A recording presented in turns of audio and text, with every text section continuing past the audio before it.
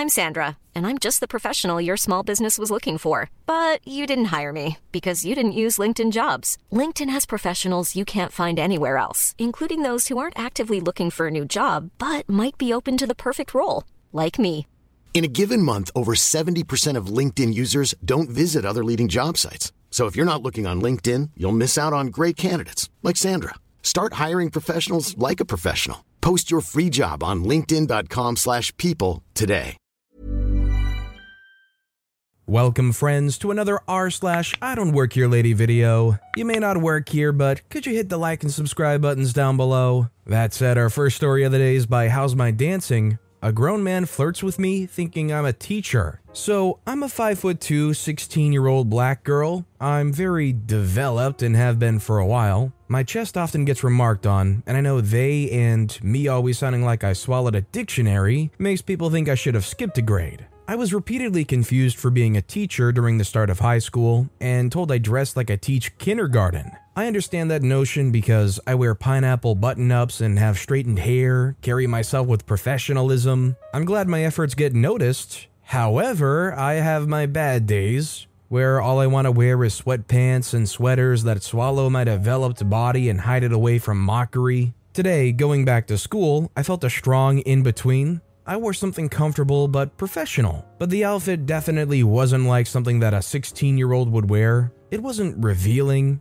It just looked like something that music teacher from Lemonade Mouth would wear, but to me it was a school outfit. Compared to everyone else fresh off break though, I definitely looked more like a teacher. I was with my principal waiting to go get lunch because I'm such a smarty pants and we missed each other, and was sitting with my legs crossed on my computer doing schoolwork. 3 adults come into the office. I have bad social anxiety, especially with adults, but I was only going to just tell them that the principal was in the bathroom and would be back soon. Only if I said that, they'd stay here and delay our lunch plans, so I asked them what they needed help with. They just needed to find the attendance office, directed them right to it, and they left. Hooray! I wait for the principal for a while and she isn't coming back, so I go to look for her. She's talking to the group of adults. Apparently, they're trying to enroll this kid. I see she's busy and go sit back down. She comes into the office and lets me order the food while she handles them. I wait a long time and get the call that the delivery is almost here. I am ready for pizza. I go to the front door and wait for the pizza man. On the steps is an older, tall Hispanic man with lots of curly hair. I always wished my hair could be that cool and curly, but it's not. I don't know how to explain the encounter we had, but basically he was smoking a cigarette and tried to hide it. I didn't understand why, but I guessed he was just joking around with me because he recognized me from earlier, not because he thought I was a teacher and I'd caught him smoking on school grounds. He started to joke around about if I was going to get him expelled. I was very confused at this point and said, "No," just trying to avoid this conversation entirely. He slid a little closer to me and we actually began having a nice conversation. He swore a few times and stopped himself before waving it off rather animatedly. I swear a lot as well, but I don't tell adults it's okay to swear around me because it's honestly a personal thing for me to be able to curse someone out. Other than that, we're having a pretty nice and chill conversation. Then the pizza guy arrives and I realize I don't have the money on me. I'm about to go back inside, but the guy just pays for me. I thank him profusely and ask him if he wants pizza. He says yes. So while his family's still figuring out enrollment for who I learn is his nephew, we go back into the principal's office to share a pizza. He tried to get me to go sit in his car with him, but I just thought that was insanely unnecessary and wanted to tell the principal about the pizza being here so she could get some. As we're eating pizza, this guy reaches over and wipes some sauce from my face with a napkin. I pause. What the freak was that? I've had not so pleasant situations around creepy adult men before, so one-on-one time with an adult man who had no reason to be giving me one-on-one time was bringing up unpleasant memories. If it isn't clear to you by now what's happening, it certainly wasn't clear to me either. I just thought this guy was a nice, innocent dude who just wanted to make conversation and get his nephew a friend who knew the school. Not that this guy thought I was a teacher and was flirting with me. I don't get many people flirting with me. I'm the flirter, jokingly. Anyway, I'm counting down and waiting for lunch to just end so I can go back to class and escape the situation without being awkward about it.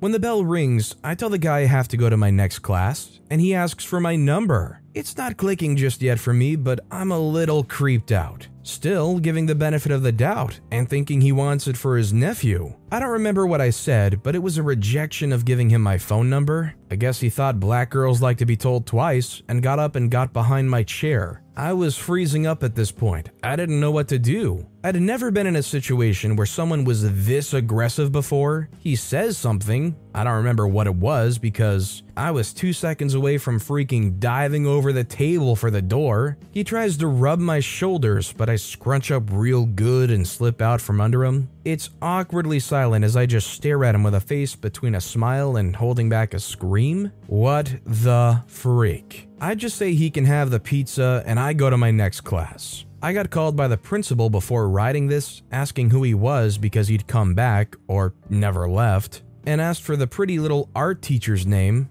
I told him I liked art, and was met with a tall, bald, buff black man. When he described me, my principal was like, "Oh, her." She informed him that I was a student who helped her out sometimes, and wasn't really thinking about the comments he'd made. When she did think about them, she called me. The guy apparently was shocked and asked why I did certain things, and the answers were, she's just helpful like that. She likes to be alone, we were having lunch. She connects easier with older kids, so I try to let her have lunch with her older friends. I don't know what's going to happen, but this was a weird day. Honestly, I don't think the guy's a predator. I just think his flirting style is a little aggressive. Update, so I told the principal, and all I know is they called the parents of the kid being enrolled for information on the dude. I don't know much more than that. I don't think she wants to involve me in this anymore. In your guys' opinions, do you see what happened here as an honest mistake? Or considering this was at a school, do you think this guy should have been a little bit more thorough about who the person was before being that pushy? Maybe was he too pushy regardless? Let me know what you guys think in the comments down below. Our next story is by Carl Fox 1983.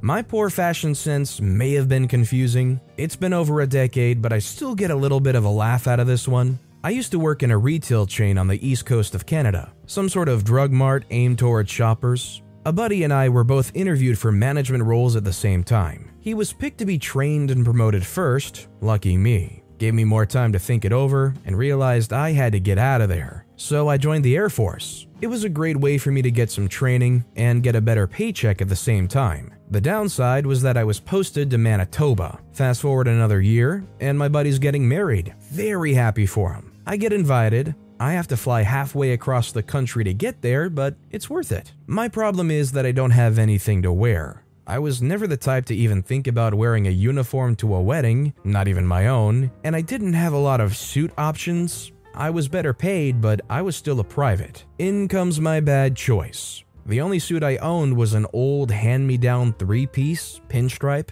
I attend the wedding, feeling awkward that I didn't know anyone outside the wedding party at the ceremony, and drive over to the hotel where the reception's being held. While everyone's milling around outside the ballroom, the drinks have already started flowing. A couple people are not paying attention to where they're going and they knock over the stand that was holding the frame seating chart. I've always been the type to try to help out where I can, so I see what I can do about getting it set back up. While I'm trying to do so, the mother of the groom comes over. She says, "Is it broken?" I say, "Yep, cracked in half. Might be able to get it to hold together enough as long as no one bumps into it again." Her, looking a little irritated, says, "Don't you have another frame?" Me, a little confused, says, "No, why would I have another frame?" She says, "Don't you have some others stored somewhere? This can't be the only one in the whole hotel." I'm figuring it out now and say, "I don't think you recognize me. I'm Aaron." Blank stare. "We met when I helped your son move?" More blank stare. "I don't work for the hotel."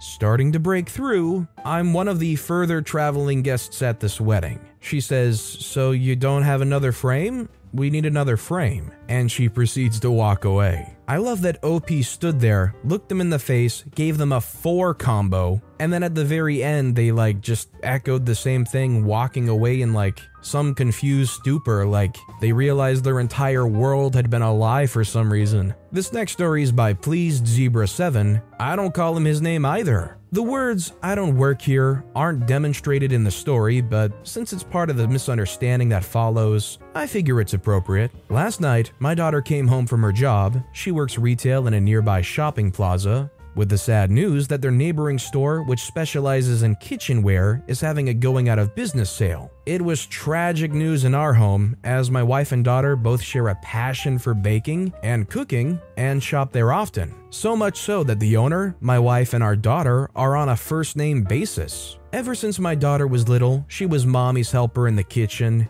It's been a running gag in our house the past few years that we give her a 5-pound bag of flour among her Christmas presents. Now 17, she enjoys flying solo in the kitchen, and her pierogies are food not to be eaten, but experienced. My wife's feeling under the weather, so she gave me a list of things to look at, plus a surprise item, more later. I agreed to meet my daughter at the store when she finished work. My daughter had gotten there a little early, and I was a little late leaving the house, so she'd already been in the store by the time I arrived. That's when the fun begins. I arrive at the store and find daughter chatting with nice store owner, commiserating over the store closing. Nice store owner was feeling sad and appreciated daughter's sympathy, so I decided to shop for a bit and let them finish their conversation. I had barely made it 20 feet before I was overwhelmed by some of the choices. Nearby stood a middle-aged woman who, even with a mask, you could tell wore a perpetual scowl that curdled milk in a 5-mile radius.